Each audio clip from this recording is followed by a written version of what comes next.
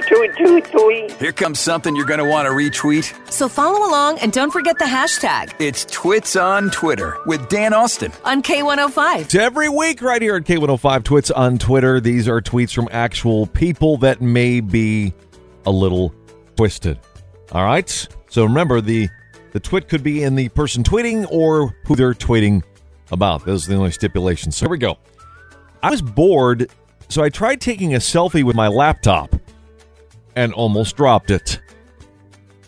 I can kind of figure out who the twit is there. All right, since the weather person said it was too hot to mow this afternoon, I decided to cut a tree down instead. I think I may have misunderstood the advisory. And finally, just put aluminum in the microwave because I thought it was plastic. Never again. Hashtag kitchen memories. Oh yeah, you'll have some memories there for sure. And maybe a burn or two. If you know of a tweet that qualifies as a twit on Twitter, hey, you can let me know anytime. You can call me here at 447-K105, or you can tweet me at Dan Austin K105. I said I did something the other day for the first time in a long time, but it's one of those skills that if you learned it once, you'll never forget it. And I'm talking about sewing. Yes, I had to sew something the other day. You're going, what? No way. I know. You're shocked by it, aren't you? But no, I actually did. And I sewed it. Everything's fine. So I wanted to see with you at 447-K105. All right, do you have one of those skills? What is that skill for you, Amanda? It's not really a skill, but okay. I don't know if you remember like the string and you had to make like the witch's broom and Jacob's ladder. I used to know how to do all those, and I have not done this since I was like 10. With a string or with a yo-yo you talking about? But no, it's like yarn. It's like a loop of yarn, and you like use your fingers to make like different things. Like one looks like a broom, one looks like a ladder. Well, Amanda, I hope this conversation has inspired you to do it now. Yeah, I might go get some string and do it. You're lying to me. That's the kind of thing I'm looking for. Aaron, what is that for you, man? Well, I am 27 years old and fat, and I smoke. But on the side note, I could put my foot over my head. Well, do it. No. Why? Might pull a groin or something. But wouldn't that be a great story to tell the ER? Yeah.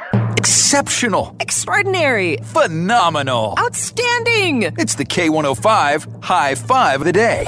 And not just one, but two K105 high fives. It's a double one, same story. Two people get the high five out of it. One's for a good deed, one's for keeping it a secret.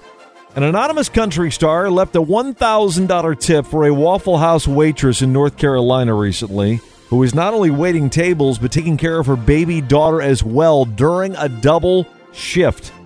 The star told her, quote, "I have to respect a mother that would do whatever it takes to support their child in a society where people don't even want to work anymore," end quote.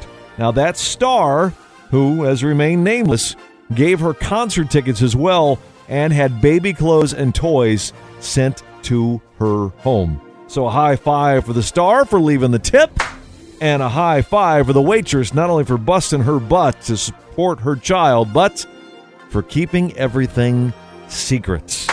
Those are today's K105 high fives of the day. Changing the Olympics as it's a new concept. Pretend they don't exist. All right? You have all these athletes from different countries competing against each other. Instead of medals, instead of the gold, the silver, and the bronze, because that has changed over the years, what would you start with this time around, Mark? I think it would be cool to have a ring. Like a Super Bowl ring, a World Series ring kind of thing? Yeah, like a Super Bowl ring.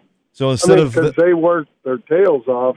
How about a ring for the winner, a watch for the second, and a pin for the third? All right, a ring, a watch, and a pin. Matt, what would you do instead of the medals? I got first, second, third here. We're going to do a flask, a fifth, and a half. What if they don't drink? They just somebody for Christmas? Yep. Hello there, it's Dan Austin, and I don't know if you heard this story or not about this couple in Clearwater, Florida. They were arrested because they were out for a late-night dinner, and then all of a sudden they started arguing and food fighting with spaghetti. Took a plate of spaghetti, pushed it up into each other's faces. They were arrested, charged with domestic violence, food fighting in a public place. So at 447-K105, This is just a hypothetical question, okay? If you were in a food fight with your partner, what food would you pick to fight with? You can only choose one food, okay? Not a combination of all kinds of different ones. 447-K105, I'm guessing that spaghetti would not be your first choice, or maybe it would. What would be your first choice of foods to fight with, Mark? Peas. Peas, why is that?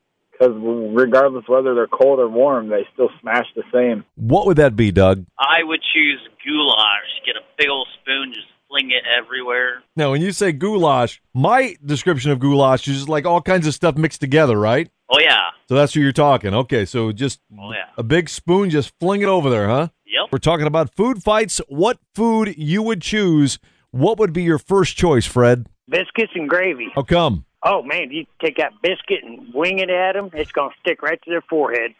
Oh, jeez. Now we're sticking food to people's foreheads. You got this all thought out, Fred. All right, Craig, what would be the food of choice for you for this fight? Okay, I know this isn't a common dinner item, but how about a whole watermelon? A whole watermelon? Yeah, how about just everybody gets about 10 watermelons apiece and just go at it? That sounds like an Olympic event. It's that time of season. We're now in the dessert portion of our food fights here at Fort Wayne's K105. We're asking, if you're going to get in a fight with your partner, which food would you pick to fight with and why? And what is it for you, Carly? Definitely some birthday cake or something. How come? Because it just smashes so easily, and it's hard to get out of your hair and stuff. Okay, it's all about the smashing and the difficulty of getting it out of your hair. All right, D, what food, man? Any cream pie. Cream pie. You want to just see that cream all over the face, don't you? Oh, yeah, because making up after the fight would be so enjoyable. Whoa. Now all of a sudden we're making up. Who wrote that into the script? Well, you didn't say we couldn't. Podcasts by Federated Media.